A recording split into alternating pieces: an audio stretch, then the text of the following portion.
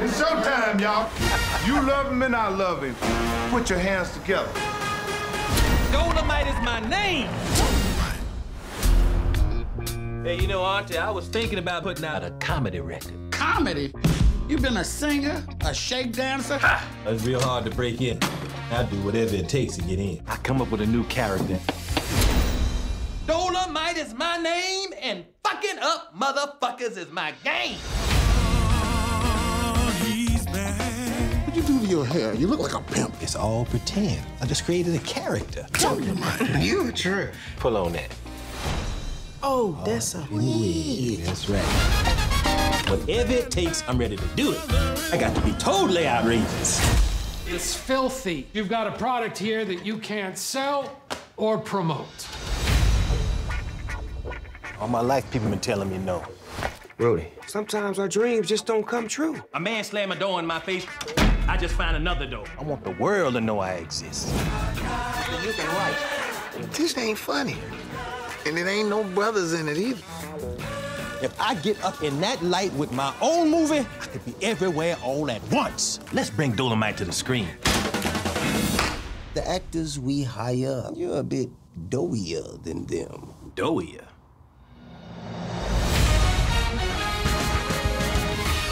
Hey, that's Dermot Martin. I'm offering you a role in my new motion picture. You think you could just walk up here and hire me? No. What if we let you direct? In storytelling, it's always best to write what you know. Ain't nothing to talk about in my personal life. I deal with the nightlife, club owners and mobsters and lots of pimps and kung fu. Do you know karate? No, but I'm a fast learner. I can learn how to chop me a motherfucker. Action.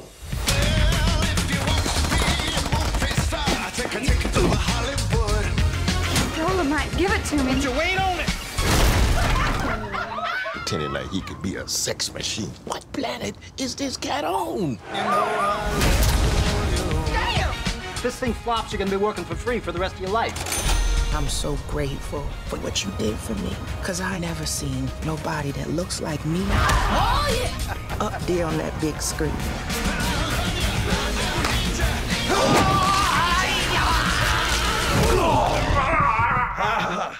God damn, Dolomite. Great God in heaven, you know Cut. Was it good as Shaft?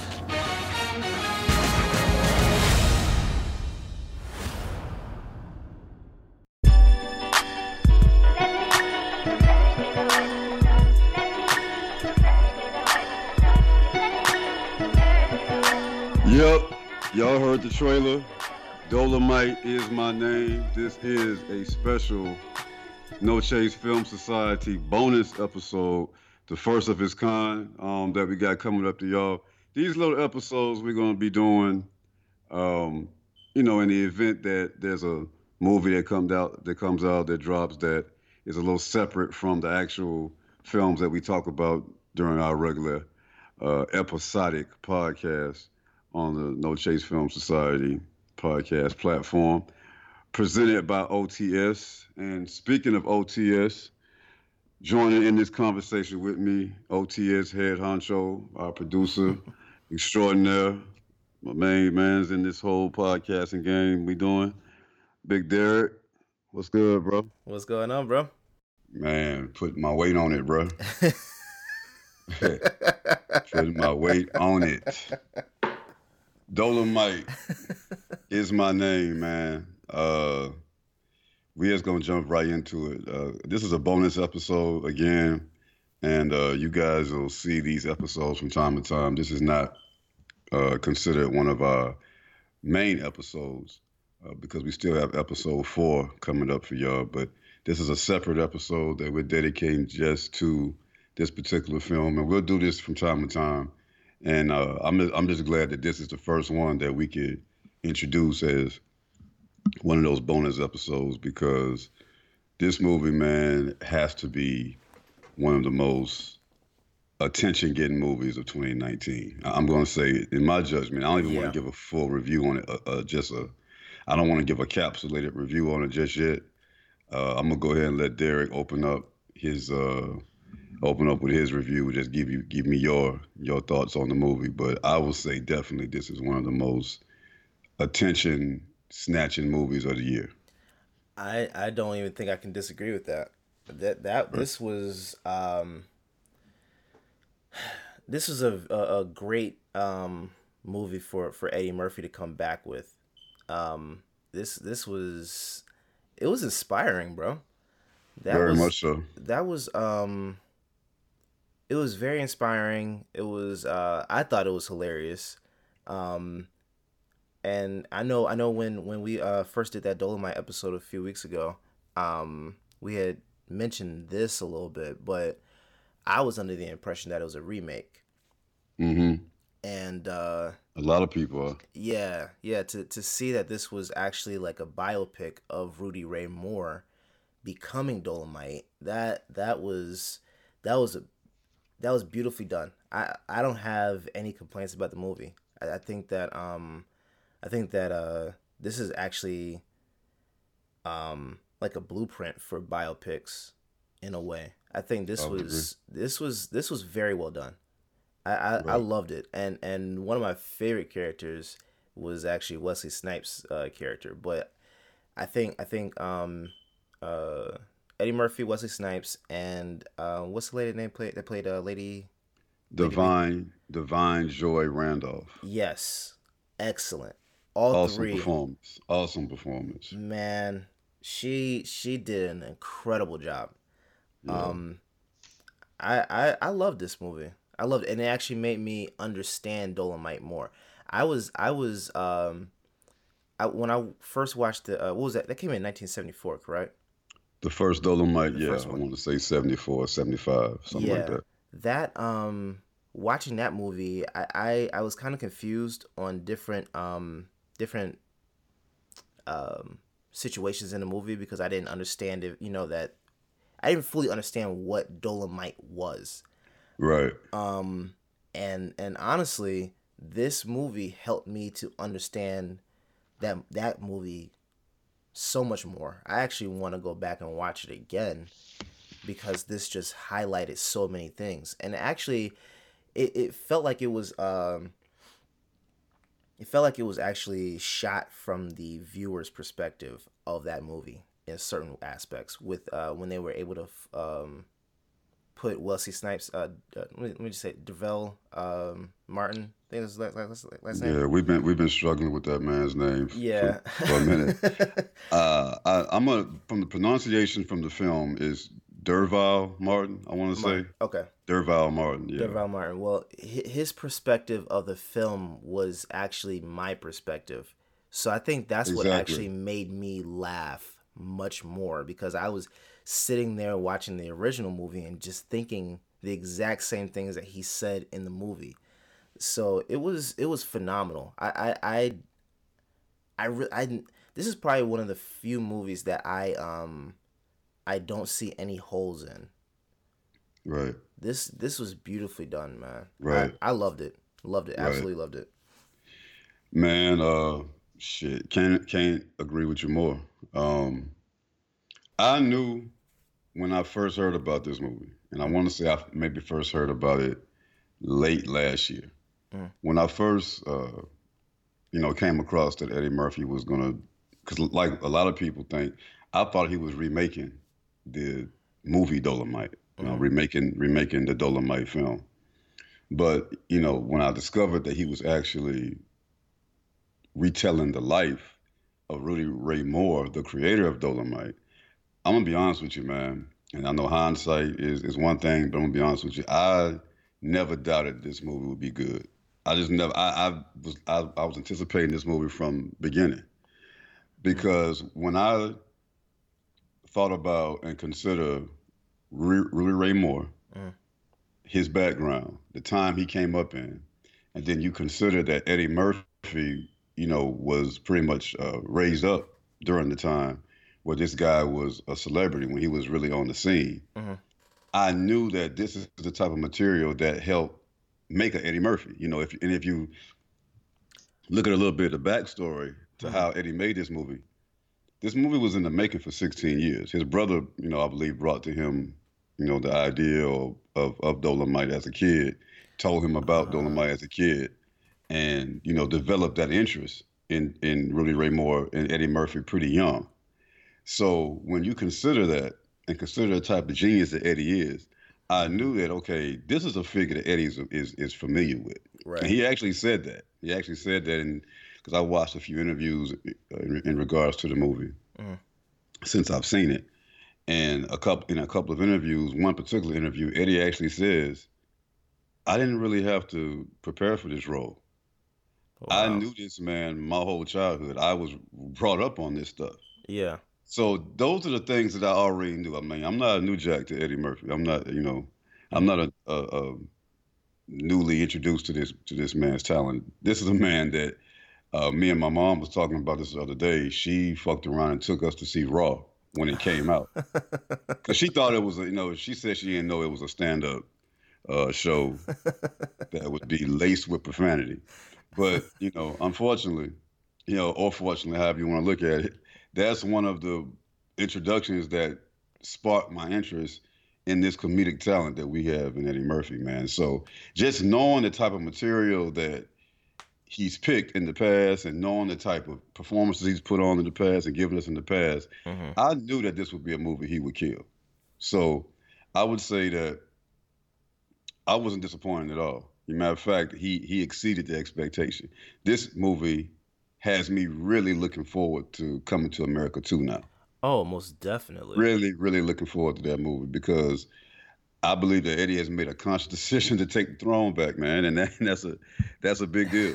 Yeah, that's a big deal. Yeah, I think this was perfect because he's coming out with a stand-up special on Netflix as well, right? Yeah, I don't think he's nailed down any particulars about it, but what I did see, I watched the interview he did with Al Roker yesterday, actually, and he's actually touring. He's going to tour for a little while to kind of build his comedic muscle up because he's been out of the game, off stage. I think since Raw, which is over 30-some years, right? Jesus, yeah. Yes, he hasn't been. I mean, outside of when he received a Mark Twain Award a couple of years ago, and when you receive the Mark Twain Award, it's kind of customary that you give a 2 or 3 minute speech.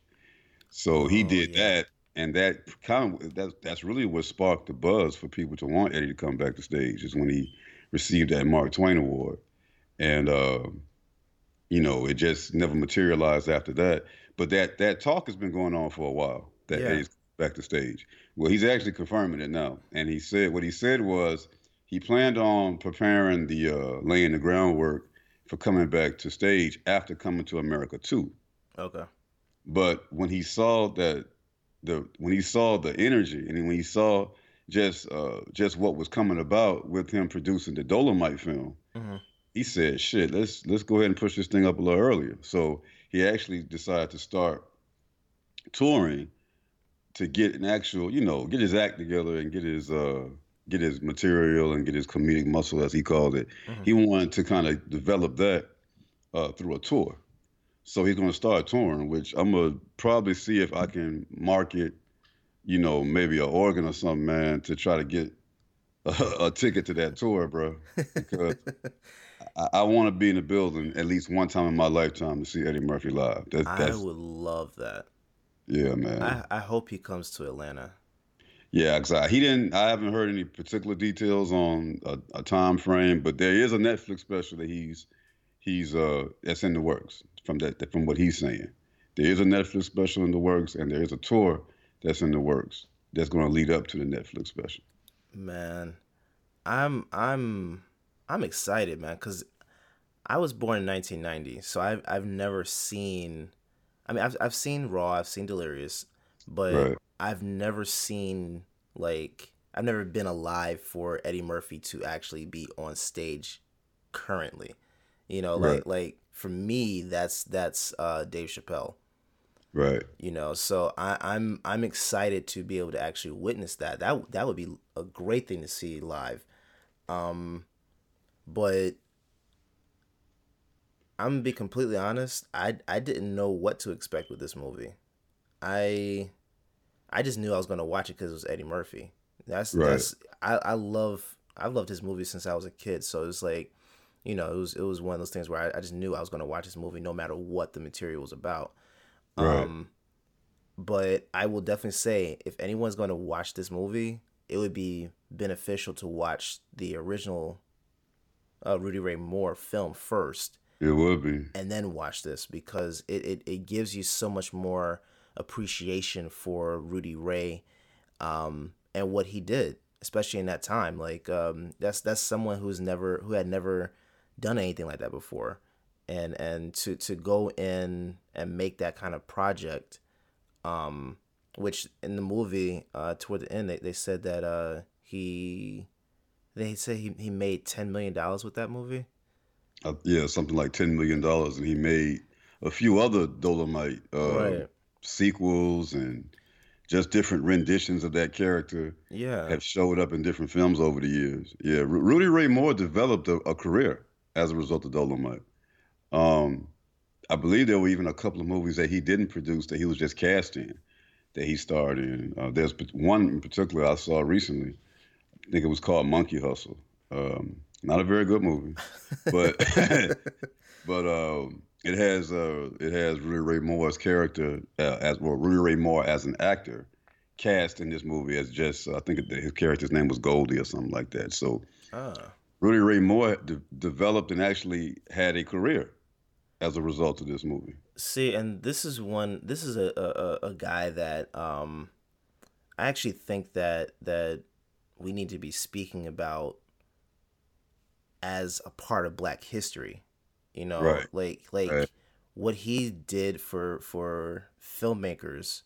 That's very inspirational, especially when you go back and study it. It's like, just keep going, you know? Right. And this is probably I would say, which should be the standard movie for any filmmaker to watch. This should be one of the standards. Yes. One of the key movies for anybody that's operating or living or aspiring to be a filmmaker. Mm-hmm. This is the film you need to watch. And that was what if you got any kind of ambition, you know, particularly artistic ambition, but any kind of ambition that nobody believes you can do. People are saying that you're too old to do. People are saying that you're not qualified. Nobody's interested. If there's anything that you're doing in your life where you're facing those kind of challenges, this is the movie you need to watch. Oh, most definitely. Without question. Yeah, without question. Without question. If you can walk away from this movie without feeling any kind of inspiration, then you have a personality defect. Seriously. Yeah. There's a personality defect that you might need to get addressed and get medicated. Yeah. Because this movie will make you feel that you can do any goddamn thing you want to do. Yes. If you just push that shit, it gives you that type of drive, man. That's that's just one of the things I could say about this movie. Yeah. And I would, when we did the Dolomite episode, I was saying that even though the movie itself was not good in terms of choreography and execution in certain areas, I remember I was telling you that episode that this is a film that filmmakers need to study in film school to learn the things to do and what not to do. But when you pair that movie with this movie, my God, man, it's anyone that's, especially filmmakers that are watching it, it will help them to know what to do, what not to do, but how to go about doing it. And to keep pushing, you know, because this is, especially being in Atlanta, you know, everyone's saying that this is like, you know, the next Hollywood, this, that, and the other. But when you go in, you know how it is. When you go and try and you know, get inserted into the industry itself here, it's hard. It's really hard, you know, and then you got to figure out, well, what can I do to make a name for myself and push down that door. And this is one of those movies that like you said, if you come away from this movie, you don't watch it, something's really wrong with you. I actually like, I wanted to cry after the movie was over. And I didn't cry, but I wanted to cry because it was just like that was that inspirational to me. It was a very inspirational movie, man. Yeah. You know, one of the things too that Eddie said that really stuck with me and means a lot to me as far as this film. I saw another interview Eddie did, and Eddie said, I don't know if you're familiar with these. They're called art house directors. One of them is Fellini. He did a movie called 8½. I think this movie came out maybe 60s or something like that. He was an art house an Italian director, art house guy. I can't recall his first name, but his last name was Fellini. He has a movie called 8½. Right? I've seen it. When you watch that movie, it's considered a classic now. Don't get me wrong. It's considered a classic. This movie is considered one of the, greatest foreign films of all time.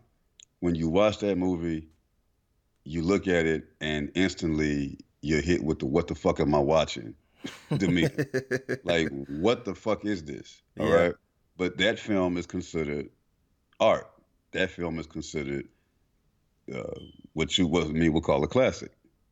What Eddie was saying was that I consider Rudy Ray Moore's Dolomite creation along the same lines and with along the same artistic value as a Fellini or any other of these foreign, artsy directors who people applaud and esteem as geniuses. He said, I esteem Rudy Ray Moore as a genius as well, within the same context. Yeah. That to me was beautiful, man. Yeah. That to me was beautiful. It took, you want to talk about poetic justice, right? And this is something I was probably trying to save to the end of the podcast, but I'll just put it out there now. I would say, like you're saying, that when you walked away with that emotional impact that this movie had, I can agree with that. I can totally agree with that. Because when you think about Rudy Ray Moore, Derval Martin, Lady Reed, those are just a few of the names of the people who were in the original and a part of the original Dolomite film. I think the writer's name was Jerry something. I forget his name. Let me look him up because I want to, give everybody the proper acknowledgement for this work, man. What's the role? Keegan Michael Key played his role, the screenwriter. Yeah. When you think about all of these people who were involved in this movie at that time and the work they were making at that time, which we can all agree is not the best aesthetically. It wasn't the best production value wise. But those people had no idea that they were making something that would pretty much live in eternity. I don't believe they really had I don't think they had an idea that they were making something that would get the resurgence and get the re-life that it got some 50-some years later. With what Eddie Murphy and what these talented cast did with this movie. They would have never dreamed that one of the greatest, if not the greatest, okay? I'm going to call them the greatest. They would never have dreamed that the greatest comedic talent in the world would tell the story of this man, Rudy Ray Moore. Who would have thought that in 1974? Who would have assumed that, dreamed that Lady Reed would get the acknowledgement that she's getting now, some over 40, 50 years later? That's God, man. I'm sorry. Now, I'm not trying to get spiritual or nothing and take it into, because, I'm not the most spiritual guy, and I don't even claim to be a Christian. But I will say that I do believe in a higher power. I do believe in a most high power over all power that there is. And some people can call it whatever you want to call it. In this case, I'll just say God, that only God can arrange something and craft a future like that. Yeah. Only it was just phenomenal to me, man. Like, these people were dismissed years ago. Excuse me. These people were dismissed. I'm talking about Rudy Ray Moore and Lady Reed, and these people were dismissed years ago. This work, honestly, most people have no problem looking at. I'm talking about the original Dolomite material. No people don't have a problem looking at that work and just dismissing it. you know, or just using it as laugh material, you know, comic material. Mm-hmm. This is a film that was really never taken seriously. Right. But look at what can happen though when you just do what you do. You do you put your expression out there, whatever it is, long as it's honest, long as it's you, long as it's authentic to you, do it. Yeah. If you're inspired to do it, because you never know what it will become, even if you're not here to see it, the result of it, or who it will inspire. You never know who will inspire, and you never know what it might end up becoming. Yeah. Do that shit, man. Yeah. And that's just something I walked away with, man, from this film. That after all these years, Rudy Ray Moore now will live on in eternity thanks to the talent that we have called Eddie Murphy. Oh, most definitely. That's beautiful to me, man. I don't know if I went around the world with that. I hope there was some clarity that came from that. But that's just the way I could express it from the feeling I had, that I appreciate Eddie Murphy. Yeah. Making this movie. And I don't say that often about any damn movie, that I appreciate somebody for making a movie. Mm-hmm. That's not language that I typically use and that I walk around with. But I appreciate Eddie for making this movie. And even though, and I gotta give credit to the screenwriters and the director, Craig Brewer. But this was an Eddie Murphy movie, man. Like this movie most definitely had the magic of Eddie Murphy all over it, and would not have been half of what it was without Eddie Murphy. Even coming down to the cast, you can tell this was a cast that Eddie just didn't put together because of, hey man, you know, I like you, or you know, you can tell that Eddie had strategic. Exactly. You can see the same artistic approach to this cast that you saw in casts like Boomerang. Exactly. And casts like Harlem Nights. There's a personal touch to the people he had around him. Yes. You know what I'm saying? Yes. Which even made the movie pop off the screen even more, man. Like, we can talk about Devon Joy Randolph a little later, because she deserves a conversation in and of herself. Most but definitely. Craig Robinson, Mike Epps, Keegan Michael Key, who I didn't expect much from at all. I didn't either, and who I never really cared for before this movie. Yeah. I haven't. I never cared for anything he did before this movie. This man, again, held his own against one of the greatest in the world. Yeah. Then Wesley Snipes, a massive figure in his own right. You know what I mean? Man. Just an artistic giant, a performance giant in his own right, man. The fact that he was able, and I'm gonna give you the floor there with this point. The fact that him and I heard some of the, like I said, I watched a lot of cast interviews regarding this film. A lot of interviews with Eddie, and there's one particular interview with Wesley Snipes talking about how he got this role. And I'm paraphrasing, but Wesley was like, "Man, listen, I just wanted to work with the master. Wow. I just wanted to work with one of the greatest talents in the world, and this is what he brought. I just wanted to do it because of the nature of what I was working with." You know, Wesley Snipes gets a bad rap, man, especially since that Blade shit. Yeah. You know, Wesley Snipes rubbed white Hollywood the wrong way, going way back to Blade. Yeah. And they would like you to believe that he's a motherfucker and an asshole, and I'm gonna say motherfucker probably a few times in this episode, because you have to. You know, it's just it's my favorite compound word, and I feel like that Rudy Ray Moore paid a price for us. So, and it was used beautifully. It's in music both in films. this movie, man. It's music. Yeah. It's music. It's an actual soundtrack. Wesley has been painted as such a motherfucker and an asshole and all this type of shit. Patton Oswalt, just throwing it out there. Look him up. He's the motherfucker that has a lot to do with. Really? Yeah. Oh yeah. He shitted on Wesley, man. As a result of working with him in I think Blade 3. I don't know which one he was in because I never saw the Blades. But well, Blade Trinity was the worst.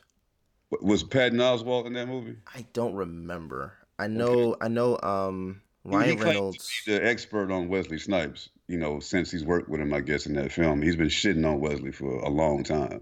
And anyway, the reason why I'm even going this direction is because you can tell that Wesley humbled himself for this role. Oh, yeah.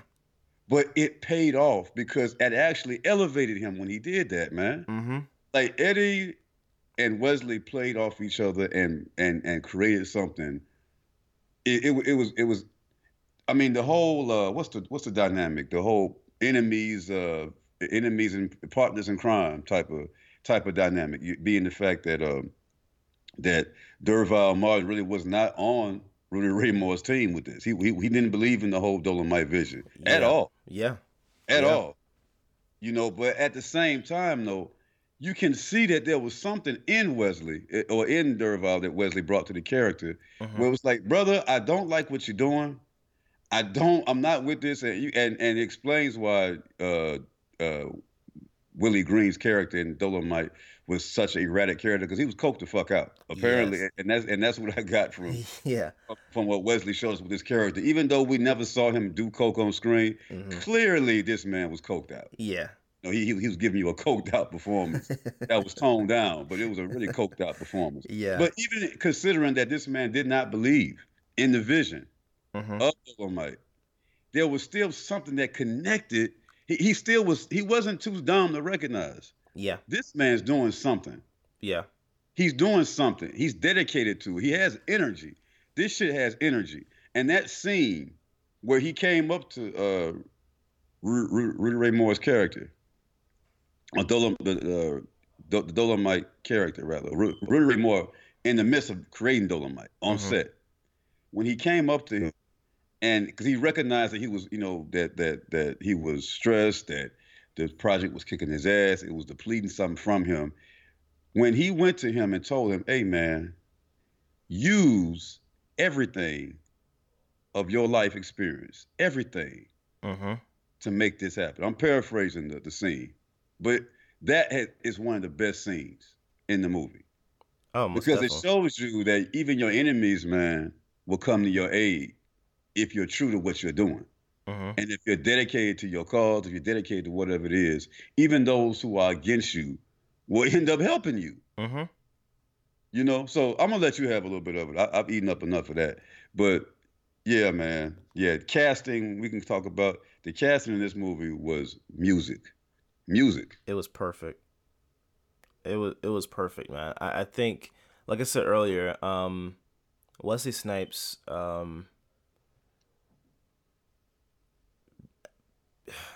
magnificent performance, man. Like one of his best. Yeah, I would agree with that. He like I said before, he did something with his character where it was like he was voicing what I was thinking watching the Dolomite movie as the director, and I didn't even realize that he was a director until you told me that. I think the last episode. But for him to, like, you would see different scenes where he was like, for example, directing that karate scene that was in that driveway, and he's asking the cinematographer, you can't make this look like he's actually connecting with punches and kicks, and the guy's like, nah, this is just the only angle I have, and you could tell when you watch the original film.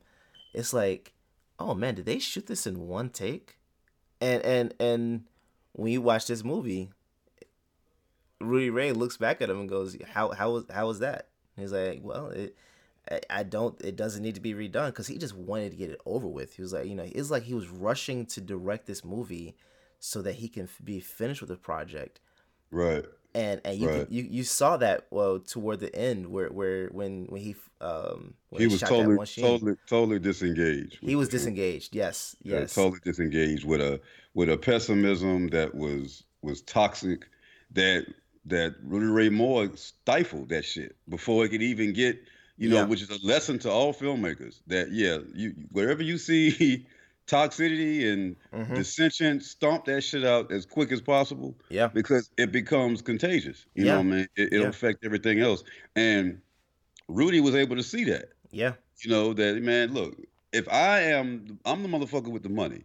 If I'm able to come on set and treat people with respect and humble myself to get this job done, you will do the same thing. You have no excuse.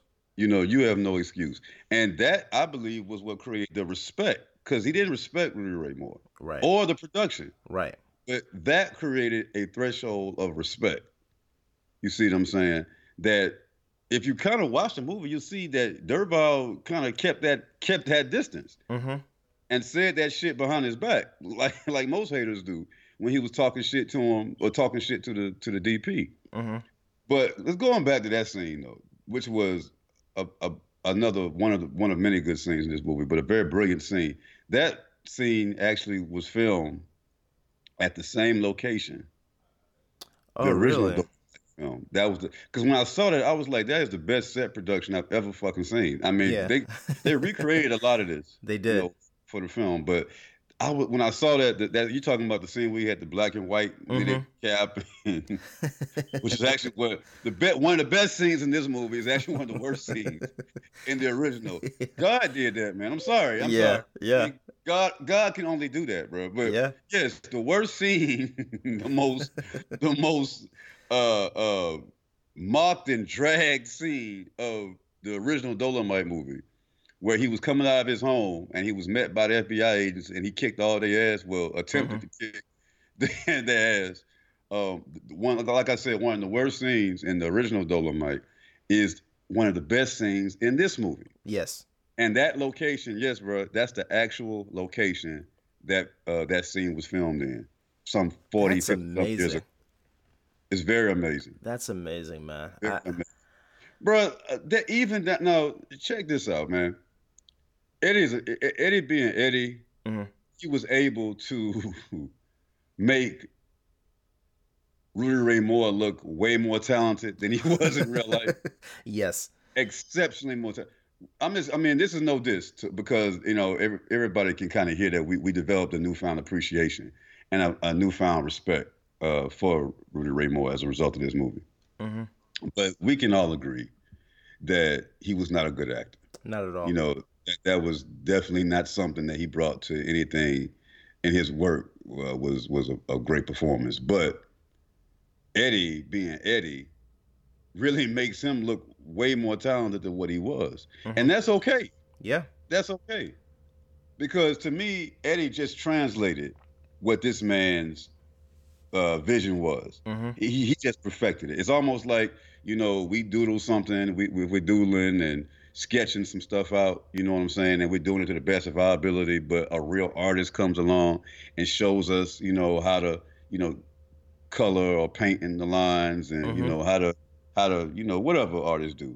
You know what I mean? If a real artist came along and just corrected and superimposed some type of perfection, and just made the story better. Like like you said, looking at the original Dolomite and considering this, it makes the original Dolomite, in some weird way, a better movie. Yeah. That's just my interpretation of it. Yeah. There's no other way to look at it, in my opinion. That movie was just like the original Batman TV show, considering what they've done with it in Christopher Nolan's generation. That would probably be the better way I can kind of illustrate that. Yeah. That it's not like you look back at those old Batman TV shows when the graphics were, you know, popping up on the screen with that corny shit and bang, ridiculous choreography you saw in those. But fans still appreciate that shit because of the history of the story. And look at what was done with it, you know, some years later with Tim Burton and Christopher Nolan and things of that nature. Eddie Murphy has created a very, very beautiful tradition for us, man. Yes. And by being able to go back, look at our past, and just redefine it and retell it. You ain't got to redefine it. Just tell it. Mm-hmm. Just tell the story. You never know what you're going to accomplish with that, man.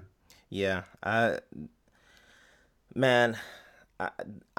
say who I actually... The only thing I may have an issue with this movie is that we didn't get to see the pastor from the Dolomite movie. That I just want to see one scene with him in it. Like, bro, I forgot all about that. because he was my favorite part of the original Dolomite. He was my favorite character of that movie. Yeah, yeah, You're right. Yeah, You're right.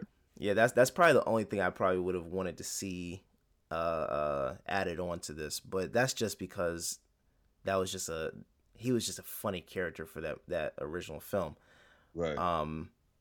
Man, I have nothing bad to say about this movie. It's hard. It's one of those films that's really hard to criticize. Yeah, and hopefully Netflix puts the original Dolomite on there now after this. Absolutely. Yeah. Absolutely. If you go on YouTube, I don't think you'll find the original Dolomite, but you'll find there's a channel on YouTube, and it's called Real Black, REEL. Yes. Black. That's a channel that did a lot of Dick Cheney interviews, right? Not Dick. Dick Gregory. Yeah, Dick Cheney. Yeah. Jesus Christ. Yeah. I believe they did. I believe they did have a lot of his stuff on there. Yeah. But on that particular channel, they got a lot of old black movies, man, like obscure shit. That's stuff I had never heard of. Yeah, that were black movies, particularly like starting in the 60s up into especially the 70s. There's a lot of stuff you'll find on there in the 70s. But anyway, they're starting to release material from that era that is related to the Dolomite, universe, so to speak. And actually, I had started listening to an album that Lady Reed put out in '71. Really? Yeah, I started listening to it. I think it was called "Will the Real Dick Rise" or some shit like that. But just something I would have never done.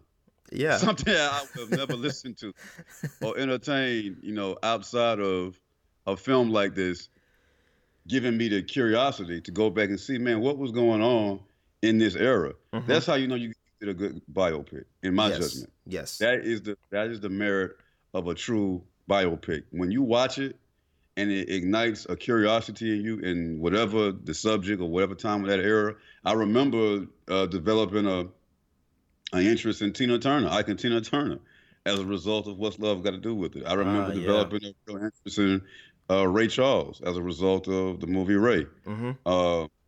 That's what good biopics are supposed to do. Yes. This movie is probably the best at doing that I've experienced, that it just really gave me a curiosity for that era. And if people go back and listen to our Dolomite episode, we're just going to be honest and transparent. When people go back and listen to our Dolomite episode, they will be able to see we didn't take that movie very seriously after walking away from it. Well, I think the conclusion, we definitely spoke a little bit about what we're talking about now in terms of how inspirational it was if you look at it and study it for what it was. Right. And not pick it apart in terms of saying, oh, choreography sucked, the lines are corny, certain situations didn't seem realistic, like Lady Reed?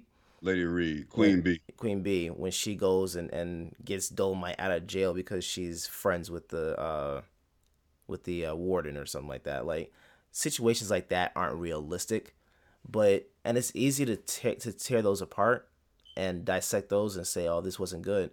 But I think at the end of that episode, we definitely did come to the conclusion that it was definitely a very important piece for us to study as filmmakers.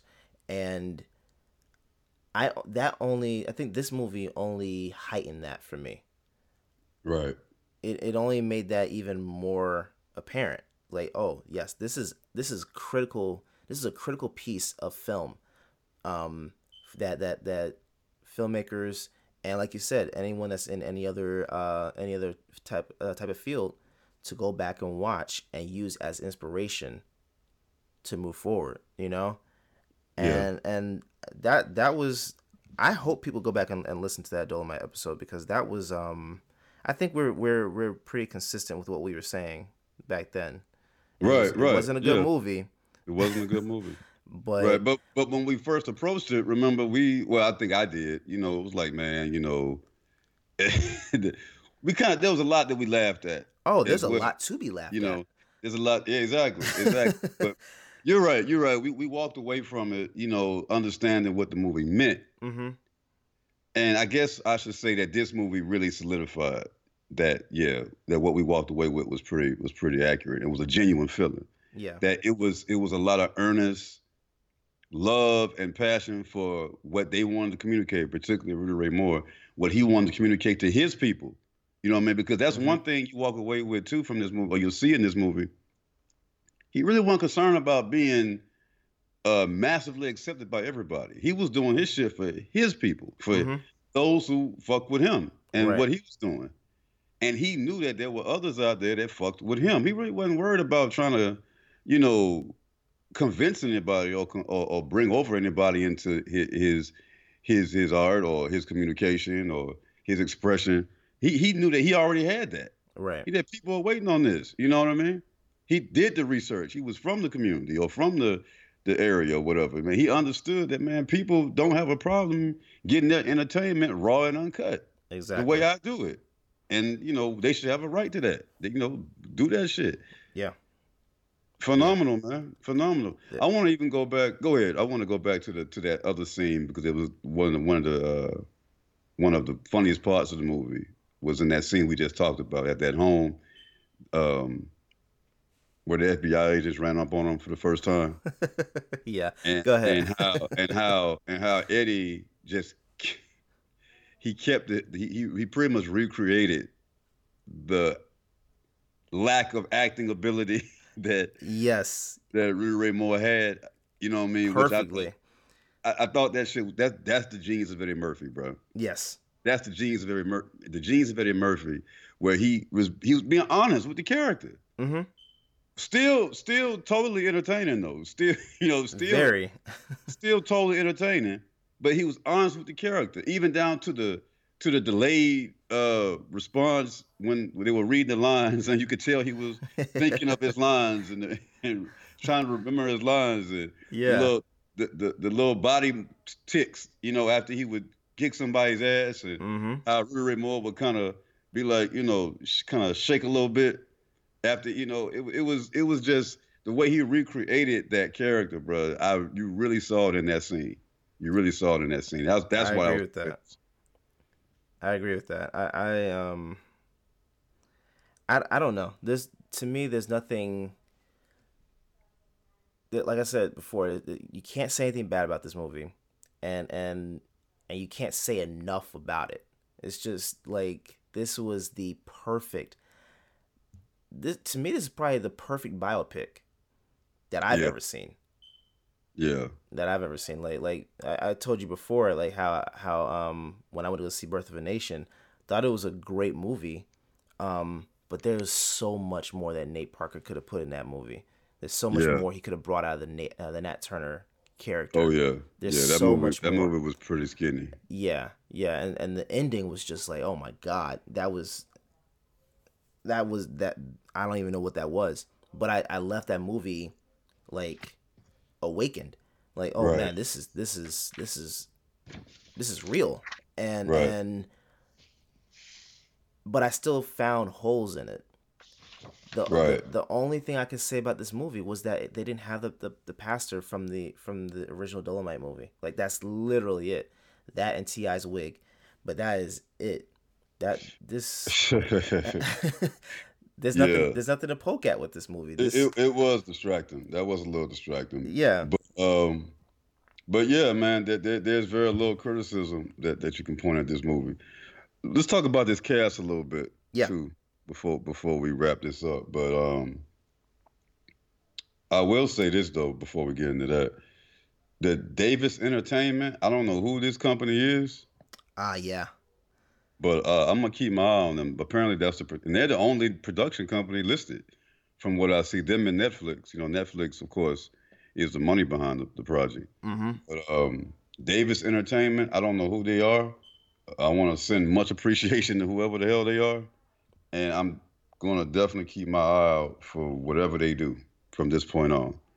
So that's something I did want to mention because I had never heard of this production company. Yeah, me either. You know, me either. That is a great point. Because you would think that a guy of Eddie Murphy's prestige would go to a well-known production company. But he couldn't get it made. And, and you know what? That's the same thing that Rudy Ray Moore went through. You know, right. He couldn't get it made. He couldn't get anyone to produce his film, and that's amazing in and of itself that Eddie Murphy ran into the same issues. Right.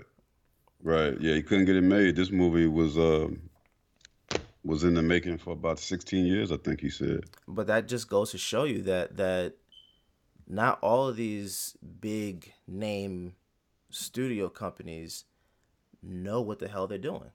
Right. You know? Right. Like some of the best movies that I've seen don't even come from Warner Brothers or Universal. They're from smaller production companies, and there's something to be said about that. I think we're now living in the day and age where independent film companies and studios are on the same level as the big names, because we don't have to go through anyone to get our products made. You know, we don't have to do that anymore. Absolutely. We can just put it out ourselves. Well, I think you used the term earlier in the conversation, Black Hollywood. I think that term might have been used, and I hate that term. I think we don't need a new Hollywood. Hollywood is decadent. Hollywood is racist. Yeah. Hollywood is, well, I put it like this: Hollywood was built and fed and nurtured on racism. Mm-hmm. I put it out there like that. And I don't really care for Hollywood. I think that we, as particularly Black talent, you know, Black artistic devoted people, we need to really make a concentrated effort to tell our own stories and put our own, I don't even want to call it Hollywood, but create our own industry. Exactly. To enable us to do that, you know. And this whole Hollywood thing is what's throwing us off, is because we still esteem that idea of Hollywood. I'm talking about our people. Mm-hmm. We still esteem the idea of Hollywood. We still aspire to please Hollywood in many respects and be accepted by Hollywood. Mm-hmm. And that goes for some of the greatest entertainers among us, alive right now. Yeah. But until we can separate ourselves from that and just determine to do our own thing and tell our own stories, then you know, we're going to constantly run into movies like this, which are 16 years too late. Oh, most definitely. Or being held up, you know, or being, you know, caught up in politics of what some European who really doesn't give a shit about our story or those who want to hear them. So yeah, that's just my opinion on that. No, I completely agree with that. That's one of the reasons why I backed away from trying to get in. Like when I was, because I've been in media production, God, almost 10 years now, and before I even started to, you know, try and do everything with it, my mindset was, oh man, one day I'm going to be a director on these big films and stuff like that, and I want to do this, that, and the other in Hollywood. And I even thought about it, man, I want a star on the Walk of Fame and all, like. I'm at the point now where I don't care about any of that, man. I just want to put my stuff out, and build my brand the right way. And if you like it, you like it. If you don't, you don't. I mean, I don't care. And I think that's one of the reasons why this movie hit me so hard, is because, oh man, like, I know the feelings that Eddie Murphy brought to Rudy Ray Moore's character, you know, like feeling that exile feeling, or that rejection, like you're not good enough to get into this industry. Right. Like, I've felt that, you know. Right. And it's hard when you go through that kind of stuff, but I think that was one of the reasons why I connected with this so much, is because, man, I've been there, you know, and that meant a lot to me, you know, seeing that final, that he actually made it, like seeing that, I was like, oh my God, man, My God. And I honestly, until I watched this movie, I did not know how big Rudy Ray Moore actually got. They're saying like he's, you know, the godfather of rap and stuff like that. My God, I never picked up on that. Like I said, well, because we're both in our 30s. I'm in my late 30s. You're closer to your early 30s. Yeah. So we're both outside of the generation a little bit of Rudy Ray Moore. Mm-hmm. Like I said in the Dolomite episode, I remember him vaguely as a kid watching those old 70s blaxploitation, as they call them, movies when they came on the Superstation, as it was known as here in Atlanta. Those who are old school Atlanta natives, you know, my OG Atlanta cats know what I'm talking about that Superstation. That was WCW back in the day when it was really, when you saw real wrestling, right? Yeah. So between WCW, the Atlanta Braves, and Sanford and Son, then they would show maybe a black movie, A Cotton Comes to Harlem, or Shaft, and all that type of shit. Late in the evening. And one of those movies one night was Dolomite. They showed a very stripped down version of Dolomite one night. And I didn't know what, again, like Eddie said, I didn't know what the fuck I was watching. Like, what the fuck is this? You know? Yeah. But I do recall, you know, seeing later on that Dolomite, Rudy Ray Moore got acknowledgement from time to time. He was a much older man. As a matter of fact, you probably don't remember him. He was in BAPS. Robert Townsend gave him a really? Robert Townsend. He was a much older man at this time. But Robert Townsend cast him in a small part in BAPS. Martin, when Martin was a hit TV show on Fox, I think that Players Ball episode might have had Rudy Ray Moore in that episode. I could be wrong. That's interesting. But I want to say Martin. Yeah, so he got brief moments of acknowledgement later in life. He did, and Snoop Dogg, and I'm not a fan of Snoop. For reasons I guess we'll get into another time on this podcast. But I just don't care for Snoop. But but I will say that I appreciate him early on when he was, you know, pretty much still at the height of his success. Early on, Snoop did give Rudy Ray Moore a lot of credit as the godfather of rap. And I want to say nobody was even talking like that outside of Snoop Dogg. I don't think anybody was even really talking about Rudy Ray Moore being the godfather of rap before Snoop Dogg or besides Snoop Dogg. So he gets my respect for that. And he was pretty good in this movie. He was only 2 scenes, but you know, he was good in the movie. And I like the way Craig Brewer kept that tradition of, because, you know, Craig Brewer, people may not be familiar with Craig Brewer. Craig Brewer is the director of the critically acclaimed Hustle and Flow film. Oh, yeah. Yeah, he directed Hustle and Flow. And it's, I want to say he produced another film, Legal Tender, the Hispanic crime film. I think it's called Legal Tender. But anyway, Craig Brewer and John Singleton, you know, worked together. I think John Singleton produced Craig Brewer, particularly for Hustle and Flow. So there's a tradition that I see Craig that, you know, he is kind of mirroring from John Singleton, and that is the tradition of casting rappers in these films, you know. Yeah. So I think that would explain T.I.'s wig a little bit better. Okay. You know, that makes sense. He there's a tradition that John Singleton started where he gave hip hop artists, rappers, opportunities to act in major motion pictures. You know, we gotta give John Singleton that nod. And Craig Brewer is keeping up that tradition by casting, you know, casting people like Snoop Dogg and T.I. and in a film like this. That's a touch that was reminiscent of John Singleton, in my judgment.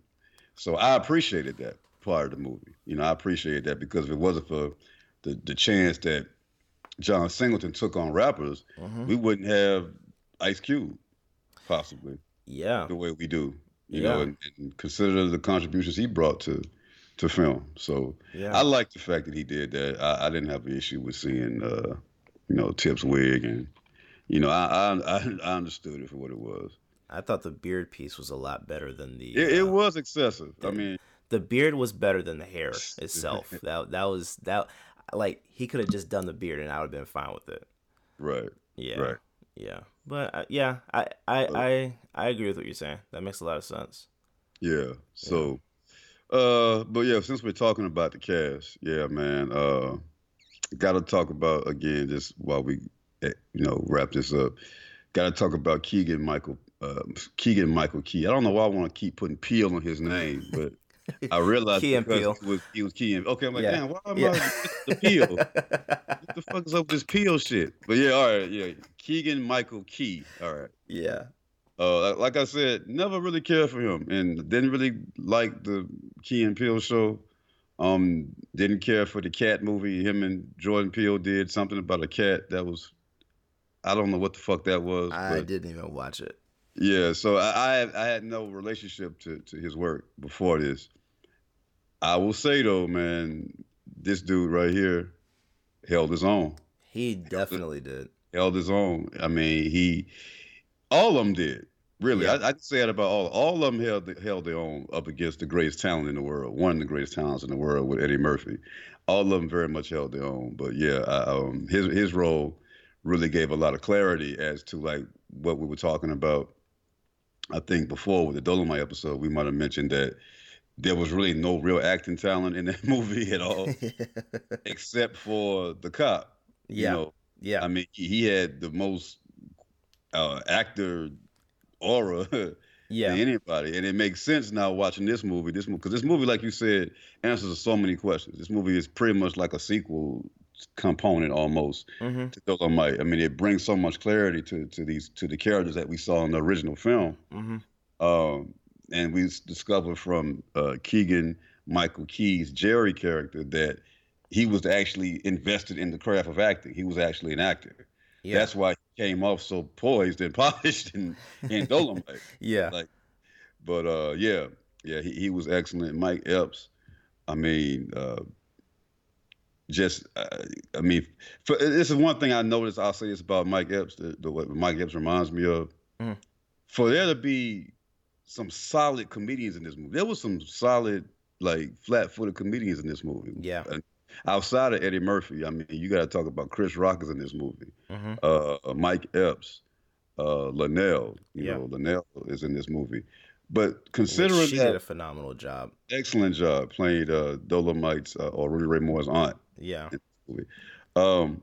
For this movie to have the comedic weight that it did, and this is not a criticism, right? This really wasn't a funny movie. Yeah. And that's not, again, that's not a criticism. There's nothing wrong with that because the tone of the movie was perfect. Oh, absolutely perfect. There was humor in the movie, without a doubt. But this wasn't like if you're gonna watch this thinking you're gonna get a Nutty Professor performance out of Eddie Murphy or anything like that, then you're gonna be let down. Oh yeah, you're gonna be let down because comedy was not a big element in this movie. But considering the talent, man, it works. It works. Like everything about this movie works. The drama, the humor, the balance they play between all those, it works, man. It does. And that's a result of talent like Mike Epps, man, who is a comedian, but he wasn't being a comedian. He wasn't that guy in this movie. You know what I mean? This is probably the best acting Mike Epps did. I'm gonna be honest. I've never been a huge Mike Epps fan. Right. I've never been a huge Mike Epps fan. It's like he kind of like, to me, it's like he always does the same roles in many of his projects, and I'm just like, I've had enough of it. Once you've seen it one time, you've pretty much seen them all. Well, I like Mike, man. I like Mike. It's not a slight against him. I'm just saying, like, in a lot of the movies that I've seen him in, they seem to be like the same type of roles. I didn't know he had this range, which now makes me want to see him as Richard Pryor completely. Like, you do a biopic with Mike Epps as Richard Pryor, and you do it in this way, where we see, Pryor, becoming himself as a comedian, acting in Harlem Nights. Like I would like to see his biopic done this way with Mike Epps. Right. Like I didn't know Mike Epps had this range, and I didn't know Keegan-Michael Key had that range, and now that I see it, I want to see them both out of this comedian box, and venture out more. Like when Jim Carrey did the Number 23. You know, it was interesting because that was his first like dramatic role, and he absolutely killed it. You know, like before that, when you would see him, you would think of Ace Ventura, you would think of The Mask, you would think of In Living Color, but when he did that role, you weren't even thinking about those projects. You were literally thinking about the character he was bringing to the screen, and I really do hope that we see this Richard Pryor film come out with Mike Epps as Richard Pryor. Yeah. I want to see that. Yeah. I want to see that because the drama that he had in his life, you know, telling his story, that would be phenomenal. Yeah, I think we can trust Mike Epps with Richard Pryor. I can trust him. I agree with you on that. I can trust I'm him. glad to see Craig Robinson in a movie with some black folks for a change. Oh my God. I like Craig Robinson, but he was starting to get in that weird lane that some black actors and talents get into where you really don't see them working with other black people. You see them all, you know, kind of like that bald head guy who was in 40-Year-Old Virgin. I think he's bald now in movies, but the one black guy that was in 40-Year-Old Virgin, I don't even know his name. I know who you're talking about. I think the only black film he did was that Steve Harvey bullshit. Get a man, be a woman bullshit.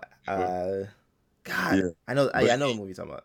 Yeah, but that guy, I don't know his name, but I don't really like that. That's you know that's those. I mean, no diss, but hey, man, this is No Chase, bro. Shit. Yeah. But yeah, I don't like when you got those black actors and the only time you see them is that black guy. Romany Malco. Okay, him. Yeah. Yeah. He's always the black guy in the white movie. Yes. In most cases, and Craig Robinson was kind of becoming that guy for a minute. So it's good to see him. You know, he has talent, man. He's a talent, a genuine talent. Yeah. But you don't see it, you know, like you do in this movie, man. When you watch, you know. Now he did do a movie. Let me back up.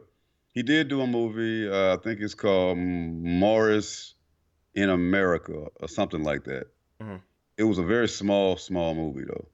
Okay. It's him and he plays but even that movie's weird because he plays a black soccer coach who goes to another damn country, I think Switzerland, with his black son. So yeah. So yeah, man, it's good to see Craig Robinson among his own, man, doing some acting among his own people. He did a phenomenal fucking job in this movie, man. Yeah. I want to see him act among his own a little bit more. I want to see him up against other black talent more often. Yeah. Because he's a good actor, man. Yeah. You know, he's a great comedic talent. I just don't want to see him be the black guy in all his. Yeah, like he was a black guy in The Office, one of the two. Yeah, he was becoming that guy. He was becoming the go-to black guy for for these white productions, these white films, and I didn't like that. You know, I didn't like that about him for a long time. So I'm glad he broke from that with this. Yes.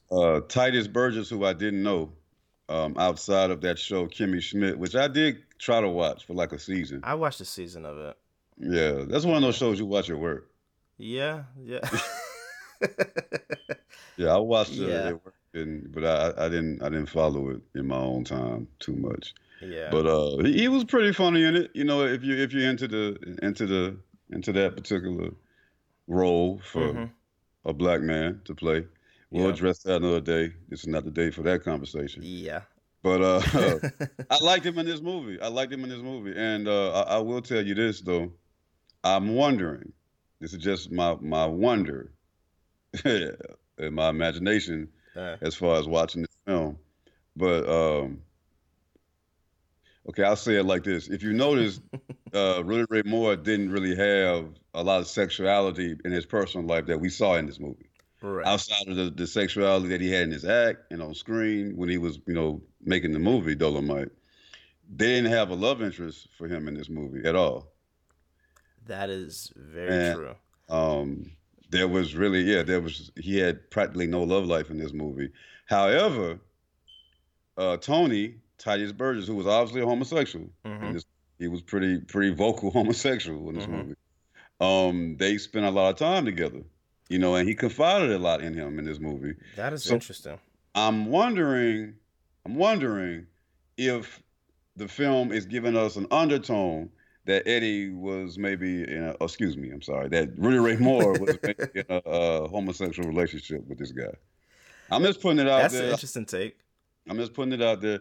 Because you could see when they were doing the sex scenes in the actual Dolomite movie. We talked about this on that episode, how the sex scenes were only uninvested. Yeah, like he didn't even kiss. He didn't kiss her breast or anything like that. He just touched it. Yeah. It was a weird.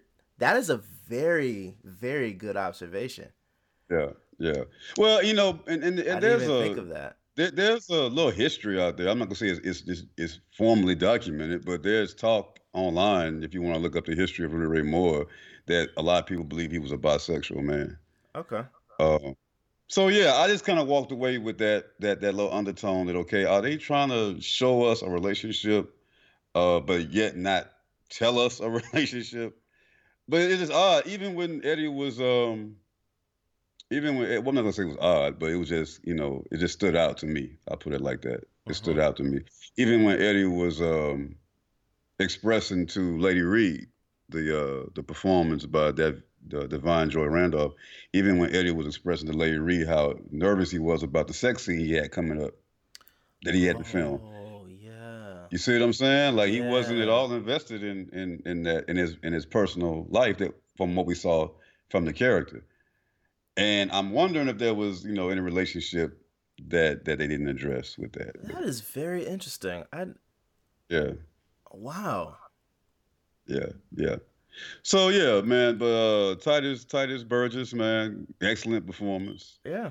I was glad to see Barry Shabaka Henley, who you probably don't know by name, but you definitely know his face. He's the poker face guy that's in a lot of movies. He was the dude that Tom Cruise killed in the jazz club in Collateral. Oh yeah. Okay. I know you're talking about. I was glad to see him. I like him. He's one of my favorites. Yeah. I haven't seen him in a while. Yeah, we can't talk about Wesley enough. I'm just gonna go ahead and put it out there, and go ahead and just give your take on some of this. I don't want to run away with all the commentary on the actors, man. But Wesley Snipes, man, in my judgment, definitely needs to be considered for a Best Supporting Actor. Him and Divine Joy Randolph. Yeah. Best supporting, without a doubt, man. Because you would normally see a female role that she played, that would more so be like the love interest or something like that, right? And she was just his friend.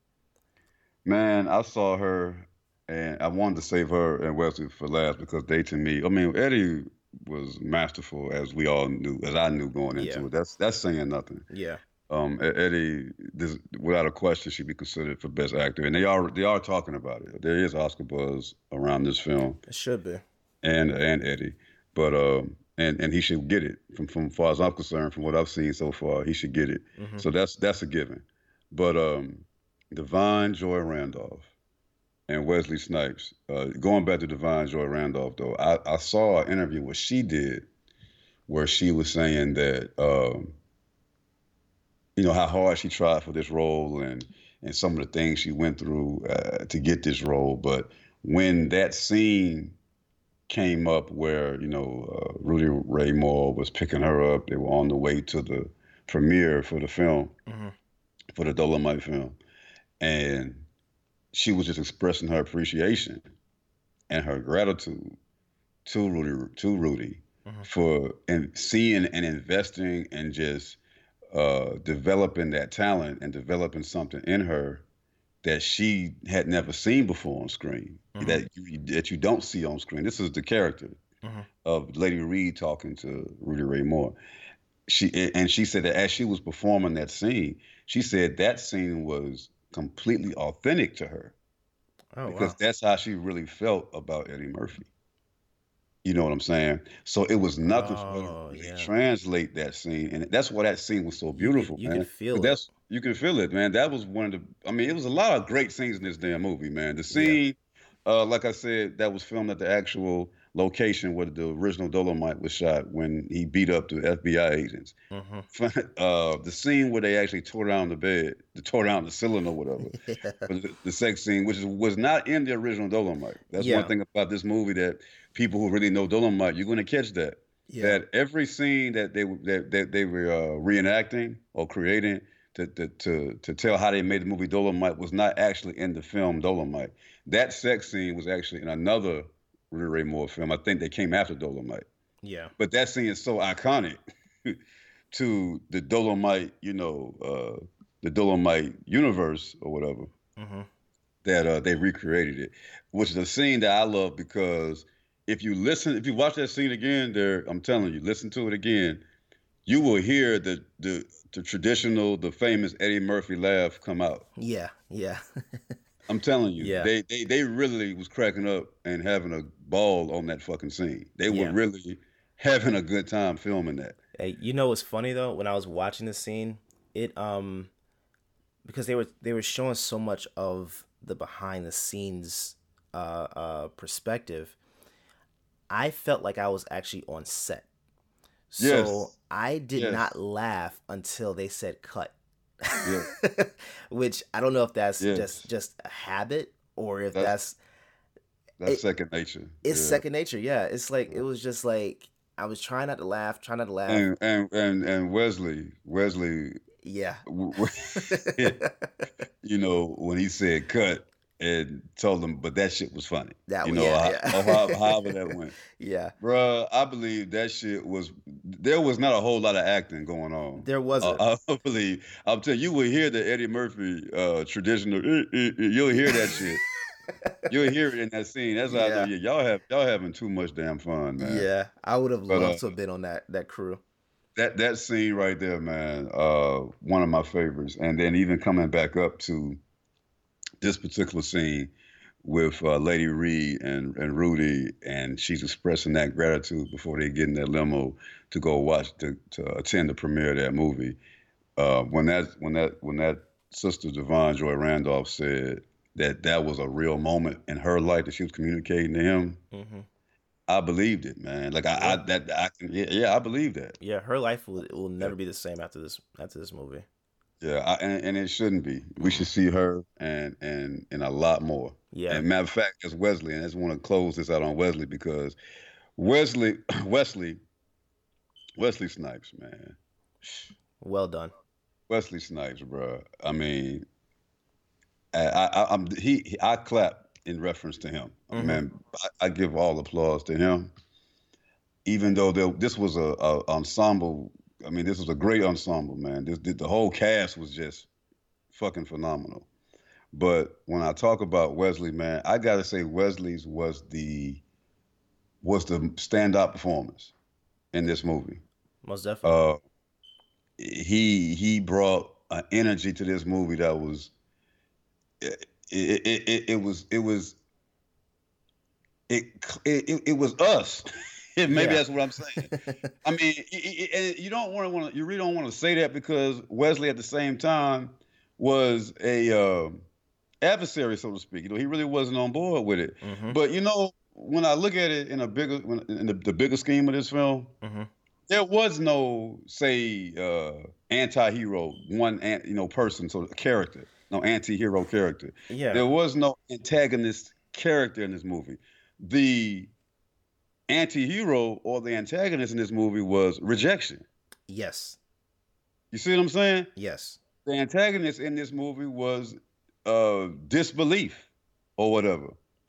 And even though Wesley had the embodiment, as far as the character, he embodied that in a way, you can't really say that he was totally against Rudy Ray Moore in this movie. You can't say that he was just an enemy or just a real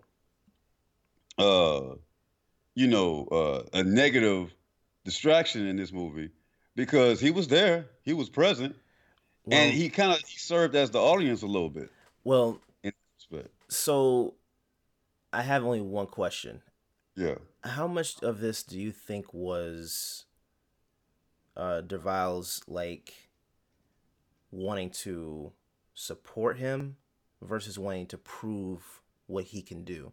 Because you remember when they met in the strip club, and they were saying, "Oh yeah, you're from this movie, you're from that movie, but you play like a small role." I have an entertainment lawyer. Yeah.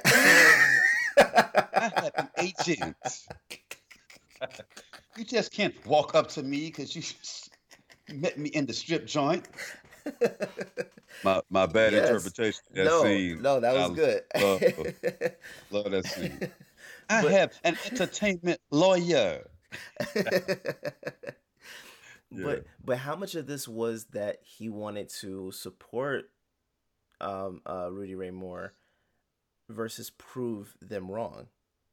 Well, you know what I think? I think that, for one, Rudy Ray Moore was smarter than him because he played him. Oh, significantly. He played to his ego. Mm-hmm. And I think Rudy knew that. I think this guy's an asshole. This guy has a massive ego, and I could use that. Yes. And he did, which is why he was now. And that again, this goes to the genius of Rudy Ray Moore, is that he knew that, okay, not only am I going to appeal to your ego and cast you as a director, that you're not going to direct the movie because it was my movie, but I'm going to appeal to your ego and cast you as a director and also cast you as my nemesis in the movie because I know that that's the energy that you operating in with me. And that is interesting. Yeah. And I don't think that was coincidence. I think that was purely intentional. And as far as Derval's role, I believe that he was operating out of ego, operating out of self-interest, but at the same time had a level of respect. Yeah. For him. Yeah. And that's why the scene of him going and it's, man, we can go another hour with this. We gotta wrap this, man, because we can go because, bro, another tone of this movie that I love, bro, is that it showed that we can be black and we can work our shit out. Mm-hmm. We can be black, we can be in business, we could work in cooperation with each other. We can fall out and we can disagree. Yes. And we can fix that shit and get the job done. We have to. I mean, that was one of the most significant themes of this film. Yeah. And Wesley Snipes carried that and gave an image of that brilliantly. That, man, listen, I'm not with this ridiculous shit you're doing. I'm a real actor. I have an entertainment lawyer. All right. But I see you, I recognize in you something that I can respect as a brother. Yeah. So let me take something that this white man gave me that I saw from working on this, because he mentioned John Cassavetes in this movie. Mm-hmm. I don't know if you know about John Cassavetes, but John Cassavetes was a white guy, an Italian guy. He was also an actor who had a passion for filmmaking. Mm-hmm. And he's considered one of the most, or one of the earliest, I should say, independent filmmakers, truly independent filmmakers, because John Cassavetes was one of those acting talents that will work on a lot of shitty-ass movies as an actor, but take the profits from those movies and make his own movies. Oh. You know what I'm saying? And there's actually a film of his that we're going to discuss on this podcast in the next in the coming weeks. But yeah, man, so when Derval went to him and said, man, I worked on the set with John Cassavetes, right? Right? Okay, so he meaning that this dude ain't stupid. Derval ain't dumb. He's watching. Yes. He's white man work. You see what I'm saying? Yes. He's taking from these experiences, and he said, okay, I see something in you, brother, and let me invest something in you that I got while I was out here. That was a beautiful fucking scene, man. You can play that scene small if you want, but those are moments you don't see among black men on screen very often. Yes. You know what I mean? That we can be against each other, we can be standoffish with each other, but when it comes down to business and when it comes down to me wanting to see you succeed, I'm gonna pause that shit. Mm-hmm. I'm gonna invest this in you. I'm gonna get back to not giving a fuck about this shit. I'm gonna get back to where I was though. But I'm gonna pause that for the cause and invest something in you as a brother. Man, Wesley. So anyway, I'm glad he made this movie, Eddie. I'm glad Eddie made the movie, and I'm glad he made the way he did. We might have to do a little bit about Dolomite when we do the introduction to our next episode. Okay. You know, comparing the notes, because there's so much to be said about this movie.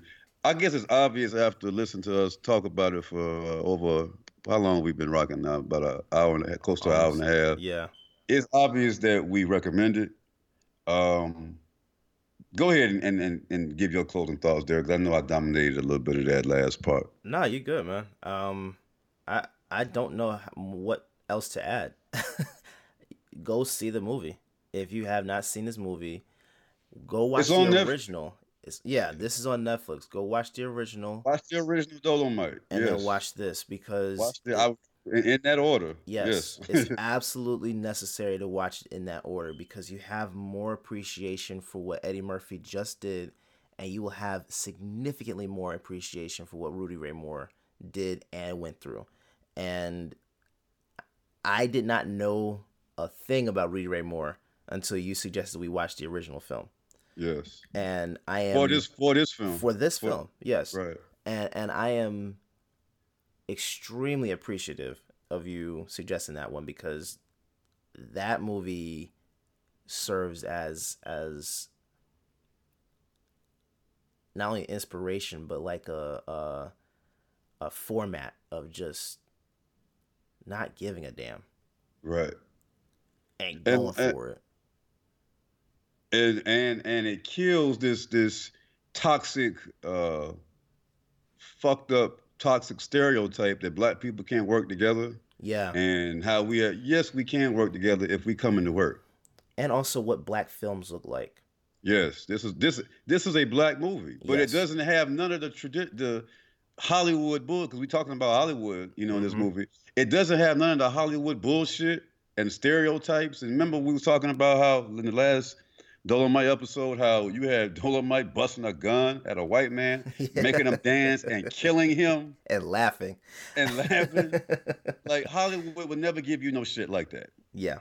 Hollywood really didn't give you this in many respects. This film, Dolomite Is My Name, we can say that, okay, Netflix and, all right, and that's white money. Okay, that's a technicality we can look at. But in a real, and I'm just gonna say spiritual sense, Hollywood didn't give us this movie. No.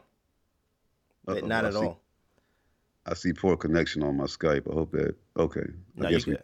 Okay. But yeah, Hollywood didn't give us this movie. No. So this movie, and you can see what we can accomplish if we work together and put ego aside. Exactly. That was the biggest thing that I took away from Rudy Ray Moore after watching this movie. Put ego aside and just work. Yes. And work in as a unit, like not against each other. Yes. Yes. So there's nothing else I can say about this. Yeah, I think that I've left it all on the field with this one too, man. But this is a great movie. I definitely recommend it to the society. I definitely recommend it to anybody who is a filmmaker, artist of any type, but particularly a filmmaker that's struggling to get their art made, that's struggling to really get their art taken seriously. Yeah. Watch this movie. This movie. Dolomite Is My Name. It's on Netflix. There should be some Academy Award attention coming this way. Excellent acting, excellent cast. We can't forget the costume, and we got to mention the legendary Ruthie Carter. God, I hate I don't know her name off the top of my head. I want to actually find it. But Ruthie Carter, she did the costume for Black Panther. Oh, yes. Yes. Oh, she worked on this. Yes, she did the costuming for this, as she's doing the costuming for Coming to America too. And, Eddie. And he brought back the same costume designer for Coming to America 2. He brought back the director as well as the screenwriters for that movie. I got a lot of confidence in that movie. Bro, I have so much more confidence in Coming to America 2 after watching this. I'm going to be completely honest. This unit should stay together. Like, I agree. Whoever's writing the Richard Pryor film, get off of it. I want this unit to write, direct, and act in that movie. You might be on to something, man, because the screenwriters who wrote this movie, they had a lot of success with, like I said, in another conversation I think we had off mic about this movie, that they actually, the screenwriters wrote the Larry Flint story. I think the one about the guy who created Penthouse. Yeah. And they also wrote the screenplay to for a movie called Man in the Moon, which is a life story of a real famous acting talent named Andy Kaufman.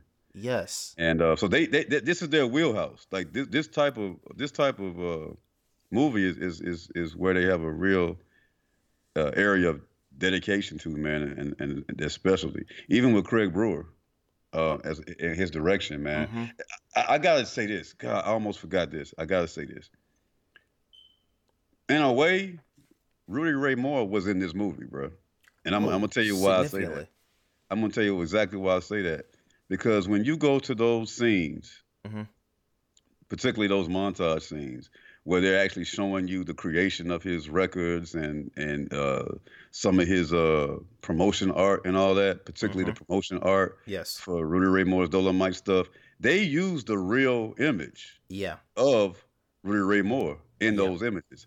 There's a scene when after he records the album and he becomes pretty well known, I guess his celebrity begins to develop. There's a scene where Rudy Ray Moore's character is coming back to the record shop where he used to manage. Yeah. If you pay attention, as he's walking in, there's a fan that has an actual headshot of Rudy Ray Moore in their hand that actually makes it onto the scene. Really? Yes. Yes. And I thought that was, to me, I salute the director. You know, that's something the directorial eye, you know what I mean? That's an image that they have to let pass through. And that's a decision that's really made in many respects. Sometimes stuff like that falls through the cracks. But I don't believe that. I believe that was very deliberate. I believe those things were very deliberate. And I like that about the movie. And much respect to director Craig Brewer for that. But yeah, Scott Alexander and Larry Karaszewski.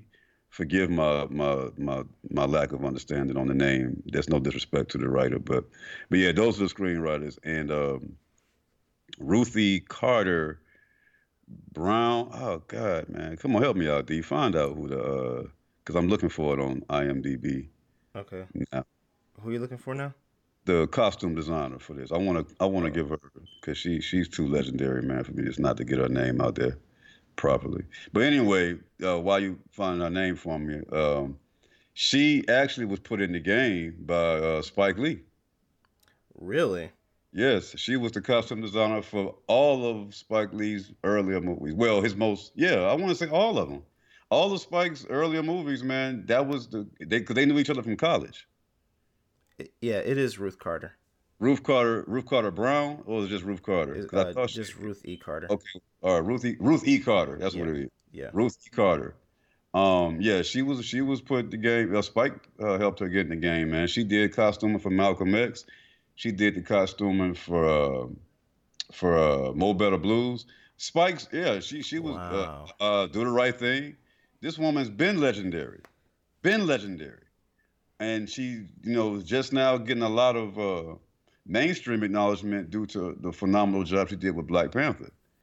And she did an excellent job with that. Oh man, that's another conversation in of itself. But yeah, Ruth E. Carter costumed this movie, and it was flawless, man. Yeah, this is what a period piece is supposed to look like. For whoever produced The Poison Rose with John Travolta, that god awful, abysmal shit that y'all gave us with that movie. Next time, call Ruth E. Carter as a consultant for something, man. Matter of fact, it should be mandatory and standard.